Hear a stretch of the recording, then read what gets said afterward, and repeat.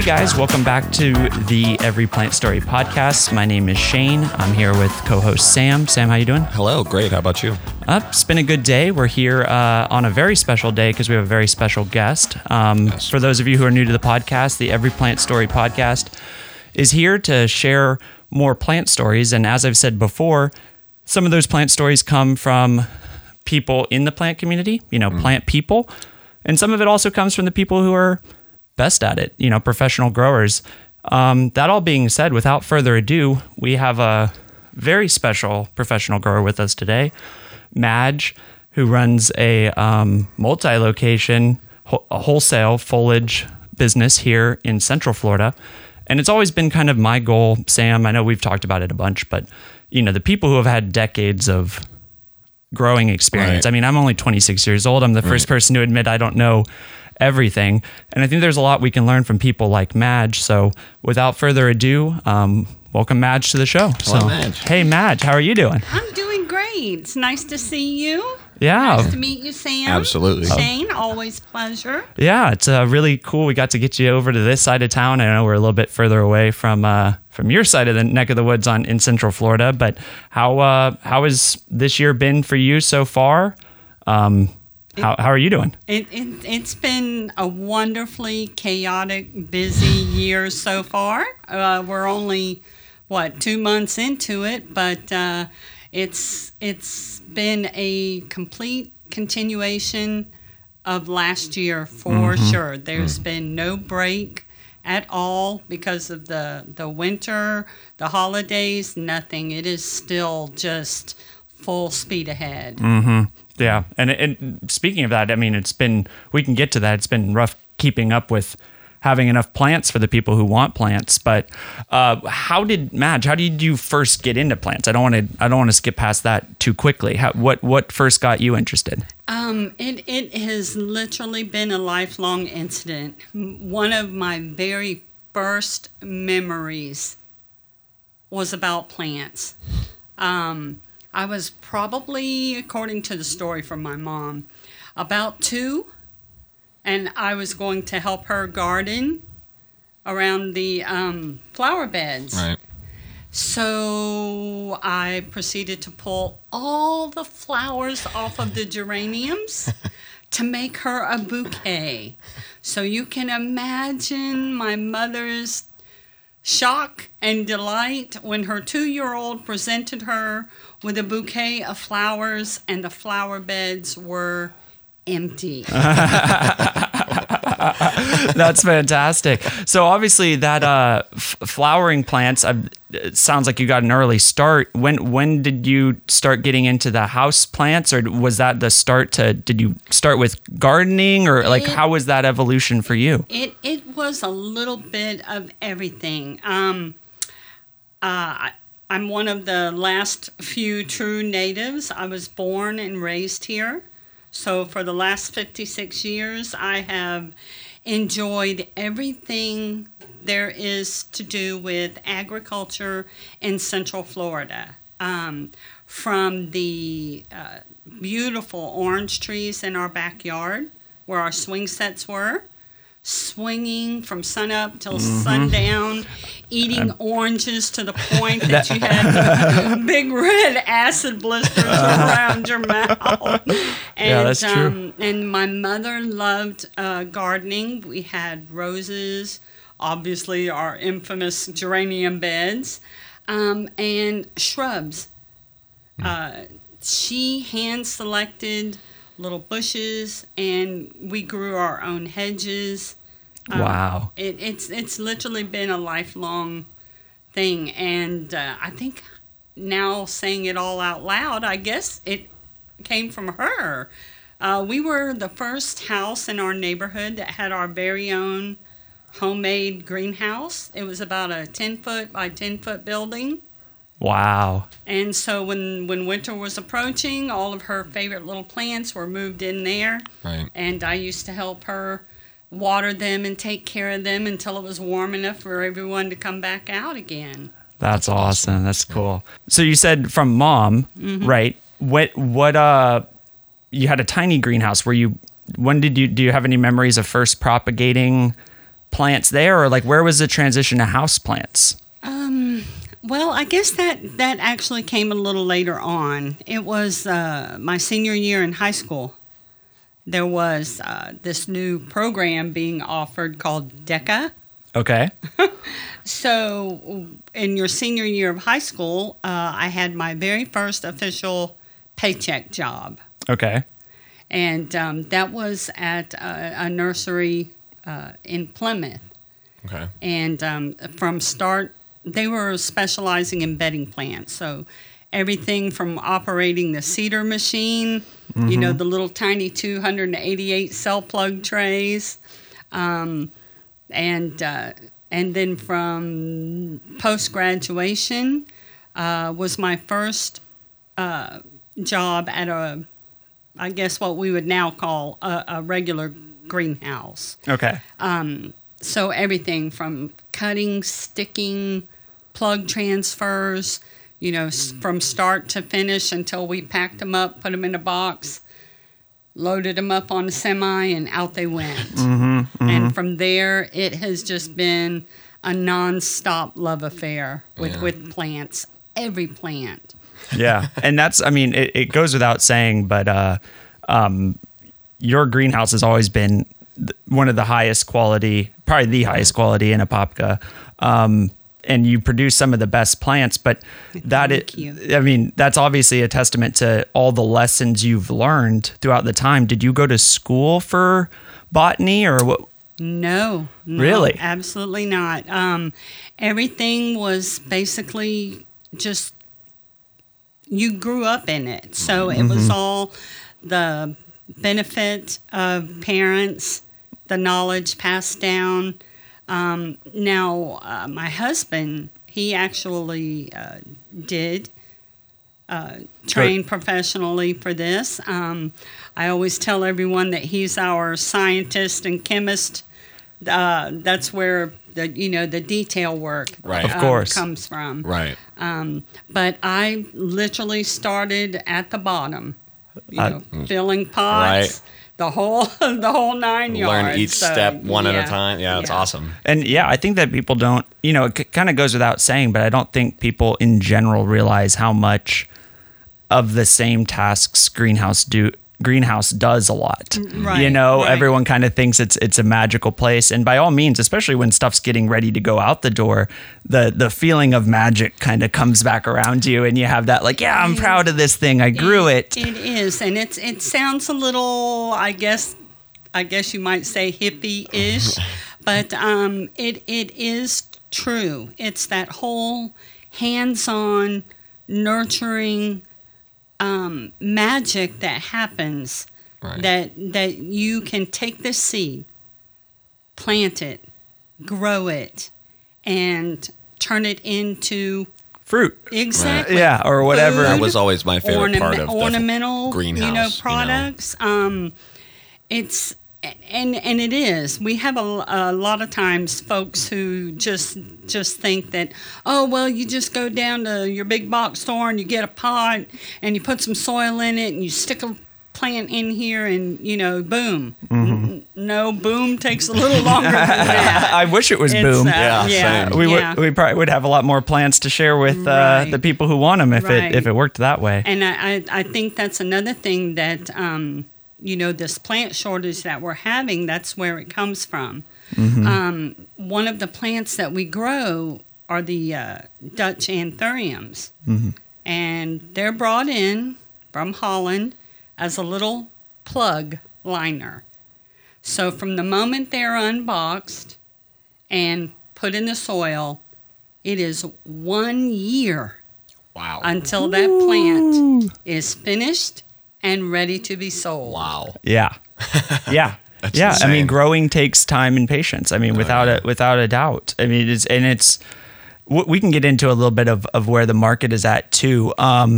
When obviously you said you didn't go to school, meeting your husband, obviously he brought some things to the table too. When was kind of the start to what now is the business that you run? When did you kind of branch out into making your own? I think in 1985 is when the big shift happened. his parents started the greenhouse in 1964. Wow. And then in 1983, my sister-in-law came on board. And then in 84, Paul came full-time on board. And then I joined the crew in 85. Wow. So from the time that Dad had it until Paul and his sister took over, about 85. And that's when the huge, shift occurred, that we expanded and made it much larger. I was going to say, how big was it when you started way back then compared to what you're doing now? Well, the first location was 6 greenhouses, 6 hoop houses. So what, a quarter of an acre, maybe? Maybe. Yeah. And then 6 more hoop houses were added to that location. And then in the 70s, they acquired the second location. That was another 13 acres, probably. That was another one that started off as 6 hoop houses. And since then, that property has had the biggest expansion. They added on 18 more Dutch glass houses. Oh, wow. So it was a huge jump. Yeah. Huge jump. That's awesome. And then in the early 90s, we acquired the third location. So that's another 8 houses. Incredible. Now, what is it like? Do you use the different, this isn't in our notes, but do you use the different locations to grow different things? Is there, we're new, obviously some of the things we've talked about in the podcast the past couple weeks has been just the fact that we're now operating in 2 different locations. Obviously you have teams split up on different locations. Have there been things, challenges and positives? Is it easier to grow certain things at different locations? It is. And the biggest key that I could even offer, even advice for you, the biggest trick to what we do is you have to grow what grows in your area. And that's a very hard lesson for folks to learn. Everyone loves, the cyclamens and the other seasonal crops. The problem is we live in Central Florida.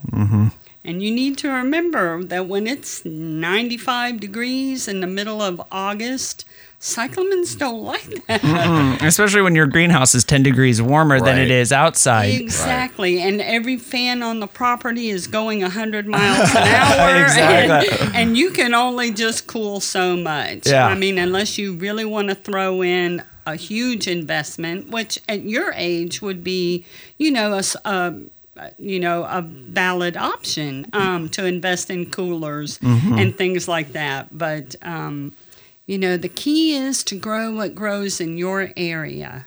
And that does change from greenhouse to greenhouse too, because you have different structures and the roof is a different height. And right. Dutch glass houses are not the same as, double layer poly houses by any means. We do have certain areas which do have cool wet pads. As I like to refer to those as our redneck air conditioning system. Yeah, that's pretty much what it does. So other than that, you need to remember we're in Central Florida and you need to grow what grows in your area. And vice versa for the listeners too. I mean, that also... it goes without saying, but yeah, it's going to be harder to maintain high variegation on a plant if you're living in Seattle and have overcast for, months and months at a time. So it definitely does impact you. Now, the cool thing is, and I got to show you some of the technology we're working on and stuff too, is that technology is starting to catch up and help, at least in the consumer side, in the customer side. You can get a grow light now. Those used to be things you remember back in the day. You'd had to wire up entire new circuitry and the whole, the whole nine. Now it's just a LED panel you can plug into your wall. So there are options out there, but if you don't have the light, you're probably gonna need to find a way to make it up. And we had the same. We learned a very hard lesson. That's the gotcha question of this whole thing is at the end. We'll to ask you to share your most embarrassing plant story, because I just think it's really important, because everyone thinks that because, especially somebody like you, I mean, me, I almost get an excuse because I'm a professional grower, but I'm 26, so you can cut me some slack. But we've all made those mistakes, and that's the way you learn. Those hard lessons. Yeah, but we learned that hard the first year we did Gabriella, direct to consumer online, is we tried to grow some oxalis, and that was the same. That was the same thing. It was beautiful the bane until of our existence. Yeah, until the end of March, and then they don't want anything over 88 degrees, and there you go, just like a light switch. They're just come in the next day, the whole bench. You're like, oh well, there it goes. I guess we're tossing that in the garbage. Yeah, and of course they'll retreat down beneath the soil, but it doesn't. Right. Yeah, you can't sell it at that point. So and then the other thing is that I try to let as many of our end consumers know the biggest benefit that you have is being able to actually reach your sales staff, your local grower. If you have questions, that knowledge is, so important. And that's one of the things that I love most about working with Gabriella is, anybody can, go online, open up a shop and, sell plants, but that's only half the work. It's the customer service, it's the grower knowledge, it's all of that. And that's not to say, with our earlier conversation about growing what grows best in your area, you can grow our beautiful tropical plants all over the country. So I hope that didn't come out the right way. Of course, but it's not going to be exactly the same. They're not going to put out the same number of leaves, And you need to know what season are you in? What's the light placement? What's the fertilizer rate? How you can successfully maintain your plant over this winter holiday and still have them ready to go this spring once it warms up and the sun is out again, and she'll just continue growing. And that's stuff that you can't just find anywhere. And something that's always made plants, I feel like, a part of my life is there's a big part of, as someone especially who suffers from anxiety and stuff, when you have those kind of moments where you don't have something to work on, if you have something to go put your hands at, I find myself doing it even with Gabriella, if I'm at home and it, Miriam's gone, my wife's gone, and I don't know what to do, instead of sitting around doing nothing, it's fun to just go have something to invest in, something to care about, something to work on. Yeah, exactly. It's very relaxing. So I really enjoyed in that sense, without a doubt. And it's been, that it's a real passion when that's the case. When you have free time and you find yourself just back doing it with the plants, you got a problem, or that you're, however you want to view that, or passion, problem or passion. It's oftentimes they come hand in hand, we'll see about that. That's a perfect segue to my next question for you, Madge. What do you find the most rewarding in being a grower? That's a really big answer there. It's everything. Like I say, I don't know if it's the whole process from start to finish. There's something rewarding on a weekend when it's quiet, the other employees aren't there, it's just you and my trusty sidekick Jake, my assistant grower.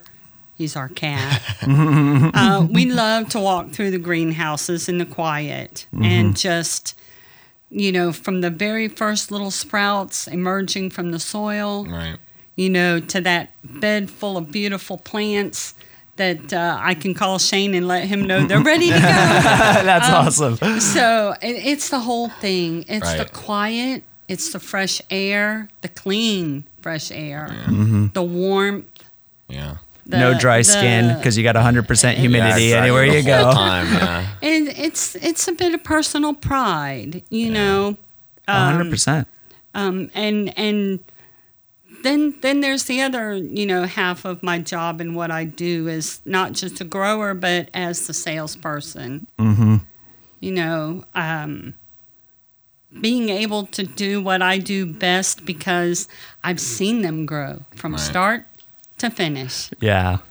There's nobody better to be able to offer, the tips and tricks than the person who's super experienced growing them. And that's always been kind of my passion about connecting more growers to the people who want these answers. Because, there are plenty of content creators, and that's not even to say anything bad about content creators out there, but I've learned a lot from you, from touring your facilities, Madge. And I try to do that with anyone that will share the information with me, because I also realize there's a lot I can learn, and I'm very, very young. Speaking of cooling pads, and she said it was a good investment, that is already in the plan for Brooks Green. Nice. In the Brooks greenhouses. Yes. Yeah. So I don't know if I told you yet, but we're building additional greenhouses on my wife and I's property, just 5 driveways around. And those will have cooling pads. So we can start growing some of the things that become challenging to grow in the summer, because we never really had a way to keep temperatures reasonable like that. So it'll be wonderful news. Yeah. Congratulations. Cool. It'll be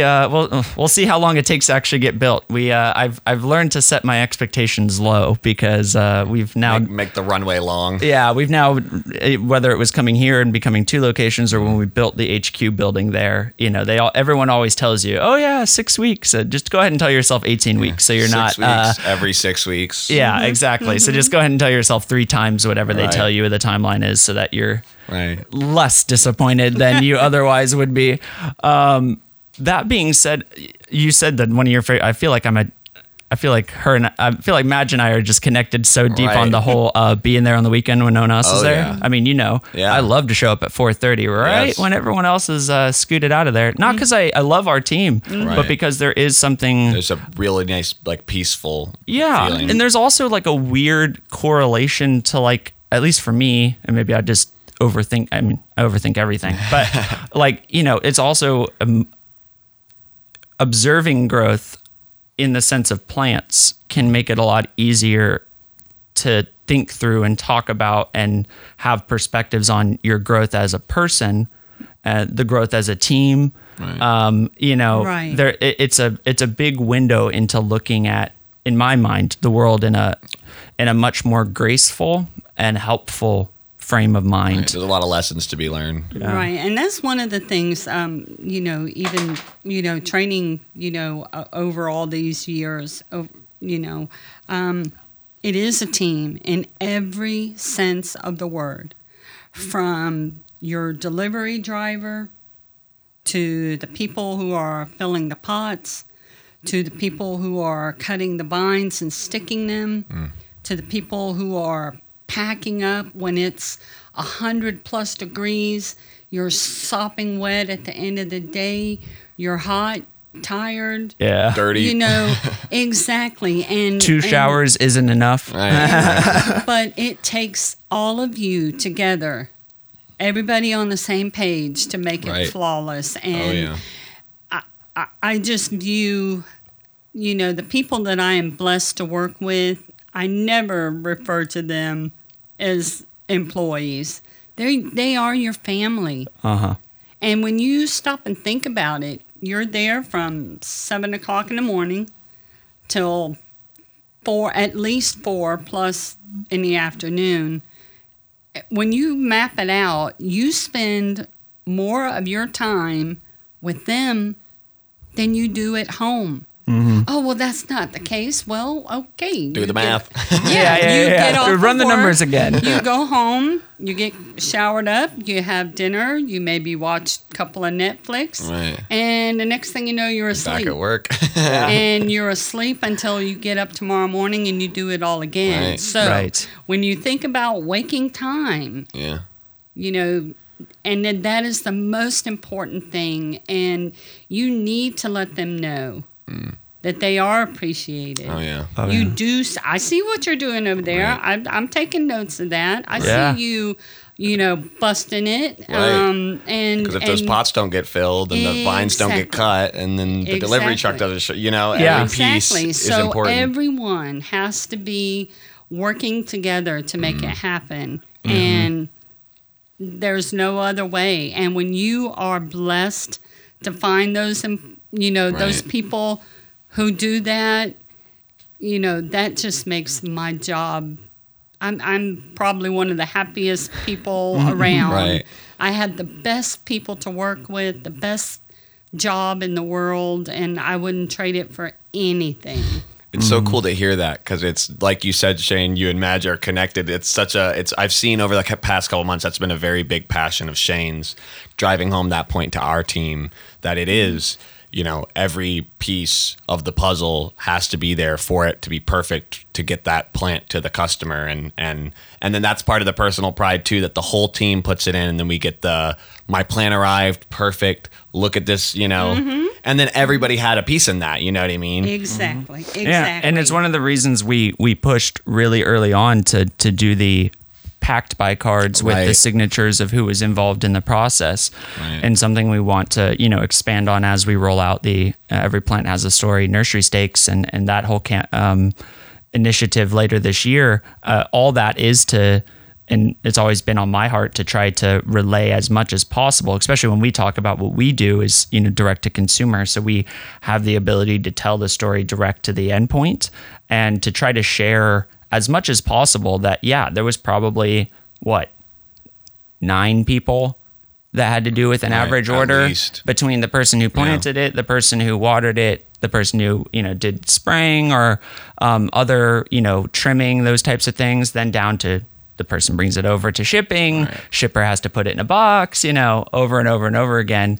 None of those tasks. And if any single part of it starts to break down, it has ripple effects. If, me sending the newsletter email has some misinformation, our customer care team answering emails is going to have a lot more clarifying questions because of something that I rushed and said before it needed to be. And in the same way, inventory sending or saying a plant is ready to ship that isn't, adds another email to customer service if it doesn't make it there. So all of our teams interact with each other's workload.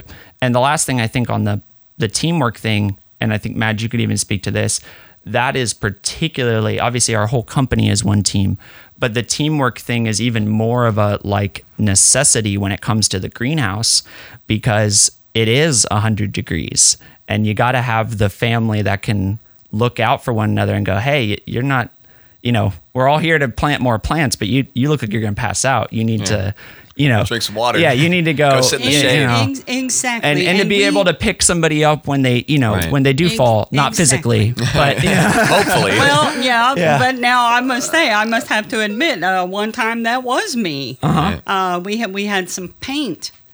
We had to paint the roofs over at one of the locations. So when that happens, you have to turn the fans off. Right. Because you don't want overspray and all of that. And one time it just was a little too warm, and I literally was down. So you do that. You keep an eye on everyone. Like I said, when you spend that many hours a day with each other, you do get to know them. You do care. Right. You are personally involved, and I used to, I guess, be a little sad about reaching this age of maturity, but I also over the last year have grown to embrace it. So I guess I am now the official mother hen. So if you start looking a little squirrely, you're going to the break room, you're going to sit down, you're going to get something to drink, a few minutes in the AC. Oh yeah. I have my phone set to the weather alert, so if it gets looking a little stormy or a little scary out there in the greenhouse, we'll all head back into the metal warehouse. We'll make trays. We'll do something else until it's safe. I hate to cut her off, but I swear to God, I'm just seeing myself 30 years in the future, because I am known in our team for being Mr. Weatherman and the same thing. Yeah. Right. I mean, these are the things that I think this has been such a cool podcast, because these are the things that growers do without even thinking about it. I've had, even in the time I didn't work at the greenhouse, when you first came on way back when we first were doing wholesale, I had weather alerts. We didn't have the weather station and the stuff we do now inside the greenhouse and stuff, but you keep your ear to the ground to so much and you do so many little things that even sometimes the team doesn't even realize, has to happen. But there's so many little things like that.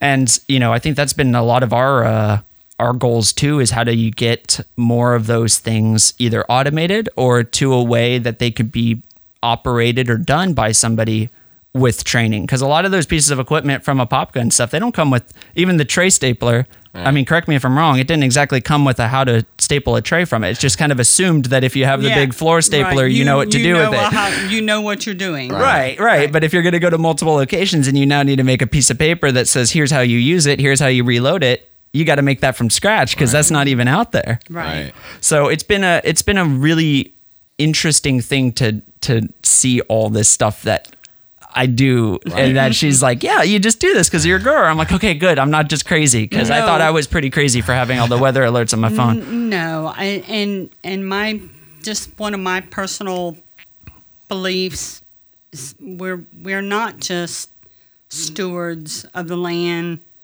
We're stewards of each other. Mm-hmm. And it's only when you all work together as a team that it works smoothly. Now, believe me, there are days, no matter how well you all tried, there are days when, you're just a grumpy Gus for whatever reason. Things don't go as planned. Exactly. And that's just going to be a really good day for you to walk the greenhouses and take inventory by yourself. Exactly. Or something like that. But for the most part, it's one big happy family in every sense of the word. And I love being an educator and teacher for the next generation. And every bit of knowledge that I've acquired, I'm always happy to pass it along and do whatever I can to help get the next generation of young people into growing, whether it's agriculture for food or plants or cattle. There's a lot of agriculture that isn't house plants. That's equally as needed. And I think that's something that I have said before to the team too, is just like, even the principles you're learning in whether you were working on a farm growing vegetables and you had house plants, there are lessons you can kind of apply to both, and vice versa too. If you grew a bunch, our team grows a bunch of house plants, but these are the same principle. Your tomato plant still needs light, water, fertilizer, nutrients. It's the same story, and it's just learning more and more of the specifics on how to best care for specifics. But it's all basic biology still, and it's cool to see people who have been interns for my dad's business in the past and things, go on and, like you're saying, it may go into a different portion of agriculture, but those lessons are still very real. And even the lessons outside of, like you were saying, those life lessons you can get from growing, you can take those people that work in the greenhouse and you can take those lessons that you learn from, like you're saying, being patient with each other in the greenhouse, working together to beat the heat and get the stuff done. You can take those outside of just the greenhouse context and apply them to the wider scope of your life and growth and those types of things. And that's what I feel like coming in to help Shane from, years back when we were doing the wholesale business. I was outside of the plant business or the industry, you know what I mean? And all those lessons, it's so cool to see that, for me. Right. And basically, like what we've been, talking about this whole time, there are at least a handful of things that I can think of right off the top of my head that would apply the same way. Are we not speaking about what teachers do every day? Right. Those wonderful school teachers, your nurses. Right. Yeah. That same nurturing, being willing to take what you learned from the day before and figure out how to get it to the next. So it's it all is connected. Yeah. Always growing more. Right. Absolutely. 100%. What another question for you? What does a day in the life look like for you? Obviously, you just kind of mentioned it earlier. Wake up, go do plant things, go home. wake up, do it again. But what do you? Well, the typical day, what the optimum day would be. Of course, the plan versus reality perfect is sometimes different. The first half of my day is usually in the greenhouses. First thing, you've got plants that you're packing, orders that need to be filled, making sure that, everybody has their designated tasks for the day. I walk the benches, who needs fertilizing, what plants, what crops is being shifted from this building to the finishing building. Friday morning, I was out closing shade curtains. Mm-hmm. So the first half of the day is greenhouse. After lunch, then I'm in the office where I put on my salesman cap. Mm-hmm. Mm-hmm. And get to everything you knew the entire morning while you were having fun. Right. And, you needed to do. In the back of your mind. Yeah, in the back of your mind, you're like, I still didn't respond to Jeff. Gotta make these phone calls. Yeah, I need to remember. Yeah, I need to call him and let him know that those are ready. Or more than likely, here in the last year, that phone call has been around.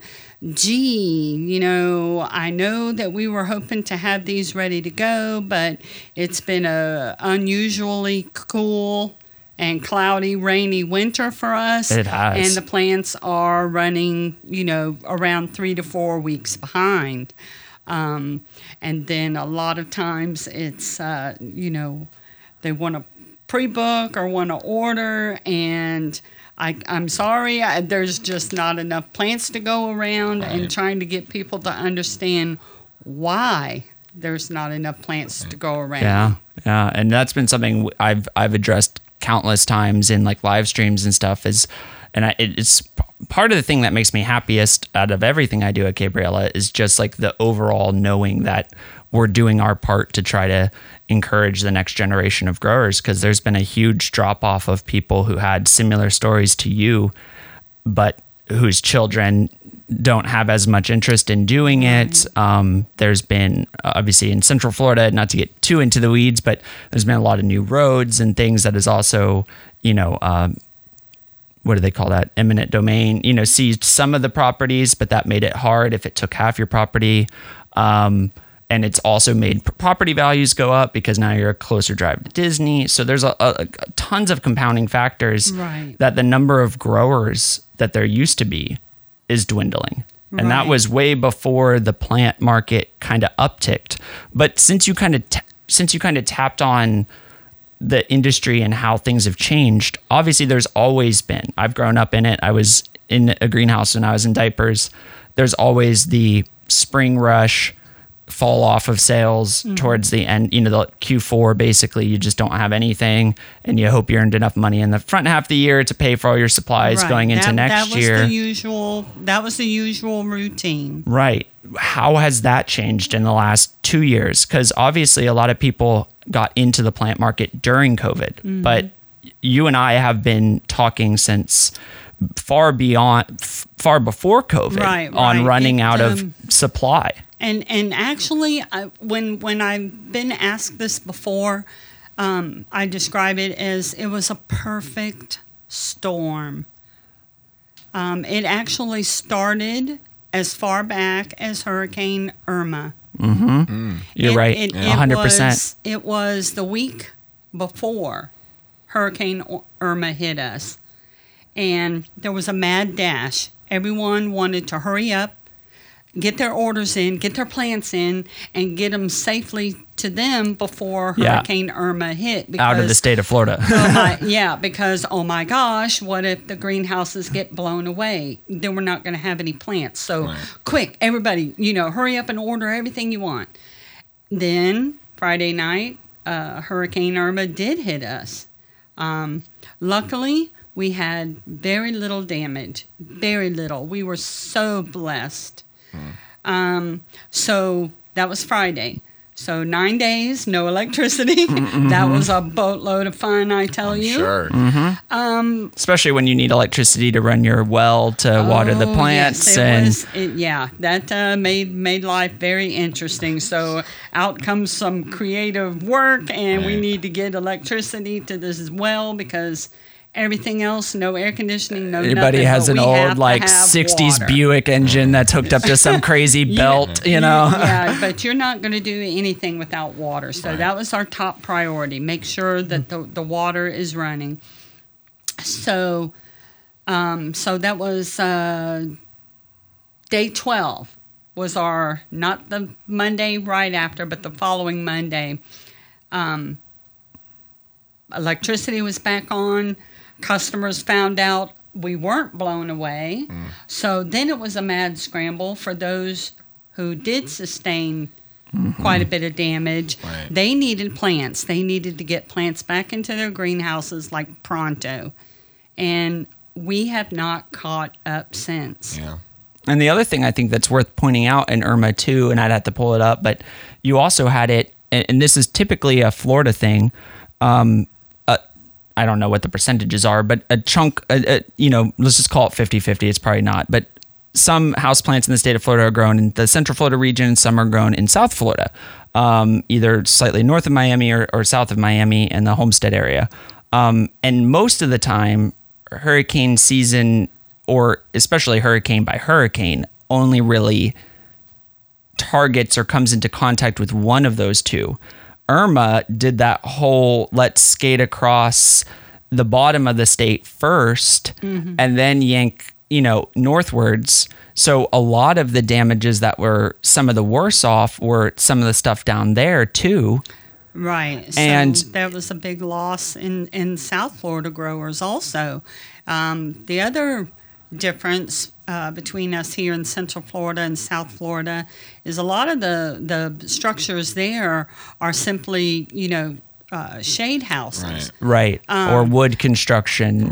Right. Now there are businesses there that are getting a little more sturdy, but typically those were shade house operations. Yeah. And I mean, even a typical summer afternoon thunderstorm, will can do some damage. rip shade cloth off the building. Sure. So you can just imagine, 100+ mile an hour winds coming through there. So you've got structure damage, you've got crop loss, and because if you have a plant that's supposed to be growing in shade, and the shade cloth is facilitating that, and this is something people ask me a long time ago. We somehow got on a live stream about hurricanes, and they asked like, well, what's your, do you evacuate? And I'm like, no, I don't. Because if you do lose roofs, you either got to figure out how to get a piece of poly back up there to at least just help, or, to start moving plants, and you need to be there to do it, ASAP. But that is true that Hurricane Irma did slow down the whole industry, because we felt that too. And that honestly is a decent amount of the Gabriella plants starting of the story, because that was in September of 2017. It was the same month I got married to my wife. I was actually made homeless by that storm. Wow. Greenhouses only lost 2 roofs out of the 15, but we took on water through the roof I was renting at the time. And good thing I didn't go to bed. I'll show you the picture afterwards, Madge. Yeah, lost most of the roof. I have to watch what I say to her. I don't want to I'm freaking her out. She's going to be scared. But I mean, we did the same thing. We lost roofs only. Which is best case for a grower in Central Florida. But the next day, I'm telling you, those wonderful folks that work with us, I mean, those girls were out there with the rakes, with the buckets. The plants that lost their roof overhead, they immediately had them loaded up on carts and transported to the next building over that did have their roof, had all of the drip tubes picked up. All the plants that were blown all over the place were already picked up in trash buckets, out there with their rakes, and within a couple of hours, it looked like nothing happened except there was bright skies overhead. Right. They were amazing. So what do you, so you say that, like, obviously I'm agreeing with that. That's a cool perspective on the hurricane thing. How else do you think the market has changed in the past 2 years? That being the start of enough growers being hurt, Right. that the supply, the ability to grow more plants, like Madge said, some can take, a year or more. A lot of that got sidetracked. And even if you didn't have, you as a grower didn't have significant damage, that doesn't mean the other business that you purchase cuttings from, or that gives you liners or baby plants to start with, that they didn't suffer a damage, or anywhere in between, right? I mean, there can sometimes, even after a hurricane, just be that you can't get soil because it's hard to get 18 wheelers down here and have access to all the roads right away. Right, and that's exactly, where we currently are, is still remnants of that, because it just all snowballs from there. And then the big pickup with COVID too, because people started purchasing more houseplants, but that was far after the that was actual a year over, or a year after Irma. That was the second part of the storm. So you're already dealing with the shortages left over from Irma, trying to keep up. And then along comes COVID, the shutdown. I like to use it as, a repeat of September 11th. It was a shock, drastically. I mean, COVID-19 will never, ever compare to that, but that same initial shock. and the whole country being whole country being affected, which I think is a big thing. Conversation. Right. Yeah, just like that. Oh my gosh. Yeah. My life is in disturbance. Right. Yeah. I got up. I used to go to work every day. I did my job. I come home. We have dinner. We go out with our friends. We go to a concert. We go to the beach. We go here. We go here. All of a sudden, no. You're home. If you're fortunate enough that you have a job where you can work from home, okay, you can still do your job. Sorta. Sorta. But your life was just completely turned upside down. And it's that same feeling of I can't control COVID. I can't control what's going on around me, but I can control what's going on in my home. And if I'm going to have to be here, dear, I think we need some new furniture. I think it's time to redo that bathroom. Well, you know what? Now the kids are home because there's no school in some places. Right. What are we going to do? We need to keep the kids busy. Right. You know what? Let's start gardening. I can teach them how to do that.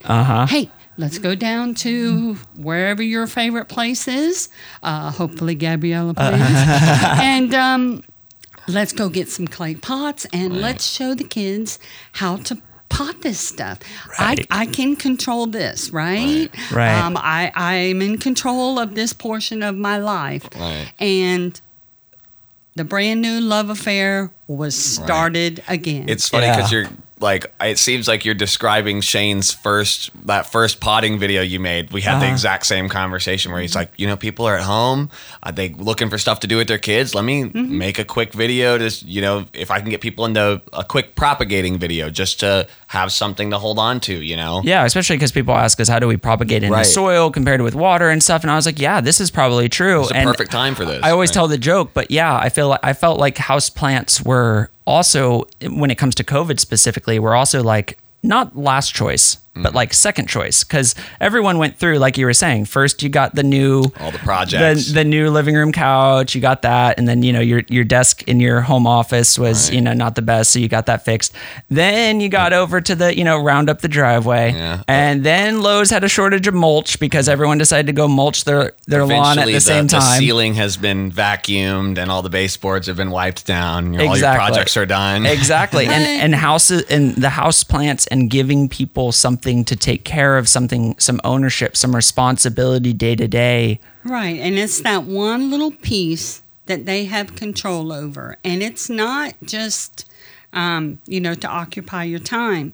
I don't think people understand the extreme importance and value that there are in plants for your mental health. Mm-hmm. We've been bombarded daily by, the medical portions of COVID, but I think we've overlooked our mental health. Mm-hmm. And that is just as important as your physical health. It really is. And when you get up in the morning, you know that you have this beautiful little collection of plants that are depending on you to keep them going. And it's that the whole mental it gets you out of bed. Yeah. Oh, yeah. It gets you out of bed again. And, they are stress reducers. They're oxygen producers. Right. It's back to that feeling of peace you're talking about when you first step into the greenhouse or at the end of the day when everybody's gone and you can just be out there with the plants. You feel all that anxiety melt away. And if the plants are the only thing, like kind of what I was saying earlier, like if the other thing you see people doing is waking up, and even if their plant doesn't need anything, doesn't need to be watered, it's, well, last night when I went to bed, it sure looked like that was unfurling a new leaf. Right. And it's that one little, even just, again, plants being kind of a vessel to display growth in people's life, even when you are locked home, even when you are, cut off from a lot of the other social aspects of what gives you affirmation as a human. That even if your plant doesn't need anything, it producing that leaf is like, it's happy enough that it's working on a new leaf, you know, and that's a sense of like accomplishment for somebody as well. Oh yeah. And I think that's really important. Madge, I don't want to keep you all day. We could do this for I for, literally could be here all day. I know. We'll have to do a part 2. You and I could both be here until our internal patience runs out and we need soil, and then we'd just be sitting here with like a bucket of soil on our laps, like just playing with it to make ourselves feel at home. So in the last couple of years, you've been able to, I don't want to say switch up what you're doing because you're still growing a lot of what you grew before, but you got to start offering and start working on newer plants. What's obviously other people can't go and purchase directly from you guys, but what do you guys, what is something that Madge is passionate about figuring out right now? What are you working on propagating? What are you working on that maybe would be interesting? I would say probably one of my personal favorite projects is bringing back to life an old classic. The golden pothos. Yes. Oh, yawn. Golden pothos. My grandma had that plant. What's so special about that? Well, for me, over the decades now, is being able to observe the changes in your average golden pothos. Like over the last couple of decades, the fact that golden pothos is hard to discern from jade pothos. Yeah. It's been the stabilization of the variegation. Right. It's been overproduced to the point where it's lost its luster. Yeah, it's not nearly as magical as it once was. Right. And my husband and I were fortunate enough to run across lovely area that we noticed some very loud bright yellow that first caught your attention from off in the distance. And just walking up on it and realizing, oh my gosh, I haven't seen this in the last 30 years. Yeah. Even Marble Queen in that sense has gone down in its variegation overall. And that is something I think we could do a whole podcast on how it is to maintain stock plants and parent plants. I mean, a lot of nurseries rely on the same parent plants to produce not just an entire batch, but I mean, generation on generation, batch on batch. And a lot of these greenhouses, you have to rely on your self-sufficient cuttings, which maybe in a year doesn't degrade very much. But yeah, when you're 20 years later and the entire species has been very over-cultivated to the point where that variegation has really lost its luster, it's going to take finding ones with good variegation and bringing those back out to really get that wow factor back. Right. Yeah. What is your favorite plant you're growing right now? Oh boy. That's a really hard one. It's to me, it's like asking which one is your favorite child. Right. No, they all are. It's really hard to say, which one is your favorite. The one, I guess that right now we're having the most fun with is the Hoya. That one has really taken off well.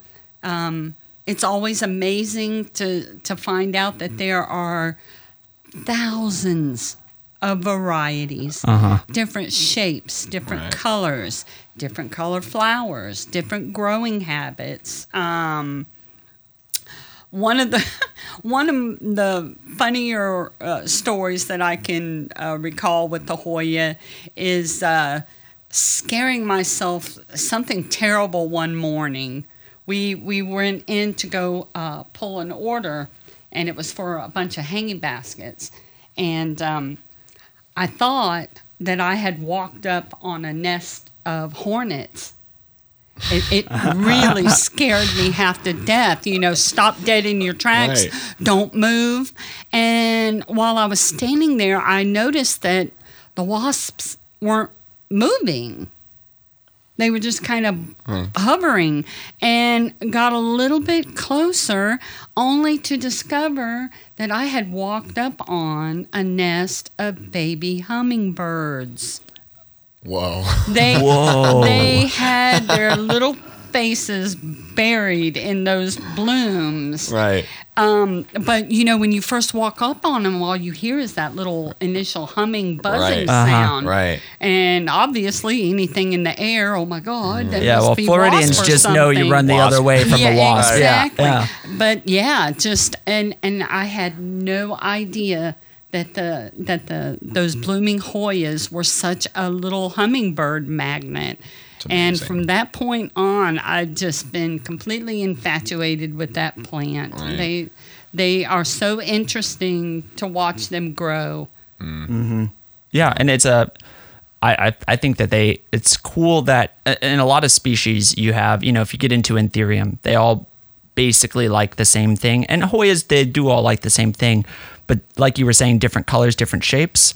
I mean, they all still have the same preference, but even the amount that they want to be watered changes by the species, the amount of the rate at which they produce new growth. That was one thing that took me a long time to learn on Hoyas. I was like, well, what's wrong with this other Hoya? I have 30 of this and 30 of this, and this one's 2 foot tall. Right. And this hasn't even started producing a new leaf yet. And I remember that was one of our very first conversations that you and I had when we first started with the Hoyas is, customers were coming back and they were like, oh my gosh, what's wrong with this Hoya? When I first got it, it was dry. But it was so beautiful and it had lots of colors. And, I don't know what I'm doing wrong. It's just dying. I love this plant. I water it every day. I take care of it. It's like, well, mistake number one. You're watering it every day. You need to stop that. In a pot that doesn't drain either. Right. So It's got no drainage. Exactly. And you just need to what I tell my customers is you need to remember that a Hoya is like a cactus's cousin.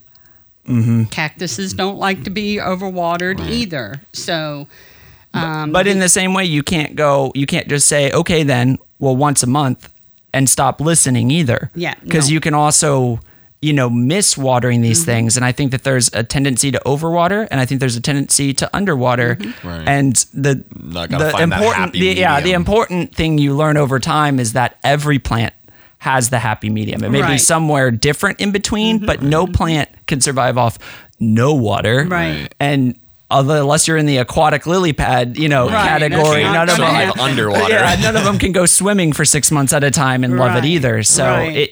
each plant is just a matter of where it falls in the scale between those two realities, and which is impacted, again, not to go to the top of the show, but by where you live, by how many overcast days you have. The sun, even if you're inside your house temperature is 68, if you're not, most of the plants shouldn't be in full sun at all. But if you're in a very sunny spot, that soil's going to evaporate. The soil's going to heat up a lot quicker, even if your ambient temperature in your house is relatively cool. All those things, make it individualized. But we would be remiss, Madge, before we let you go, and thank you so much for being on the podcast. But My pleasure. Two questions, uncomfortable questions that we asked every plant guest. And it, again, like I said earlier, the two questions is, one, what's your least favorite plant?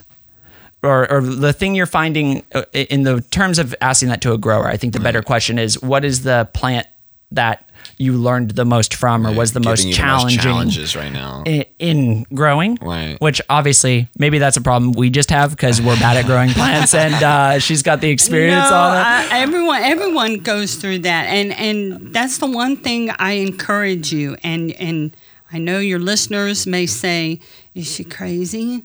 No, make as many mistakes as you can. Oh yeah. Those are always the best teachers. Well, I tried this and it didn't work, so let's try something new. We've all done it. One of our biggest mistakes was trying to grow a plant that should not have been attempted to be grown in Central Florida. It's hot. It's what plant was humid. that? One time we tried to grow carnations. Carnations. Right. Now, how long? Those have a blooming season, right? They do. But they don't like summer and August here. Found that out. And they also are not real big fond of our extremely high humidity. Some discovery learning. So, yes, welcome to Botrytis 101, students. Right. And airflow is a big thing. And it's important that people know that all of us make mistakes, regardless of if we're starting out. You're going to make those mistakes. If they're lessons, they're not mistakes. Exactly. You can learn something. And as long as you're always growing more, I mean, in my mind, that, that's the goal, is as long as you're still approaching it. The time where it starts to turn into something that's counterproductive and counterintuitive is when it starts to add more stress and add more to your life that it shouldn't be. But as long as you can keep the perspective of the lesson learned as a way to grow, it's a beautiful way to live life. Oh yeah. And with your friends, with everywhere else, if you leave those situations, that failure, whatever it was, and your first kind of internal thought isn't, well, screw that guy, or, whatever, and you get just immediately into the negative headspace. If you can instead go, okay, well, what could I have said better? It's the freedom to make those mistakes, allowing yourself that freedom. And then remember, too, now the next time, as you continue to grow, which I know you will in the future, when you add your next grower, that's the one next lesson. When you know that you're heading into that super hot time of year, hey, we need to spread these out a little further. We need to make sure that there's plenty of airflow. And you know what? How about let's back off on that watering? If we can hold it off another day or two, let's do that. And guess what? You just avoided your next problem. And pass that knowledge off to the next person. Exactly. Well, thank you so much today, Madge, for coming in and for being on the podcast. You are most welcome. It was a joy to be with you and to meet you, Sam. Absolutely. And I hope we get to do this again. Oh yeah, we'll definitely do it. And we gotta get Zach in here next time on, we gotta do some show and tell of something. Yes, that would be awesome. We'll figure out how to do a show and tell with Madge, because that would be a lot of fun. Yeah, like I said, we'll have to do a part 2. Oh, thank you. Thank you very much. Well, thank you guys for listening to the Every Plant Story podcast. You can find more about the podcast and the show notes by going to the Every Plant Story website, everyplantstory.com. You can also follow us on Instagram at Every Plant Story, and we will see you guys next week in the next episode.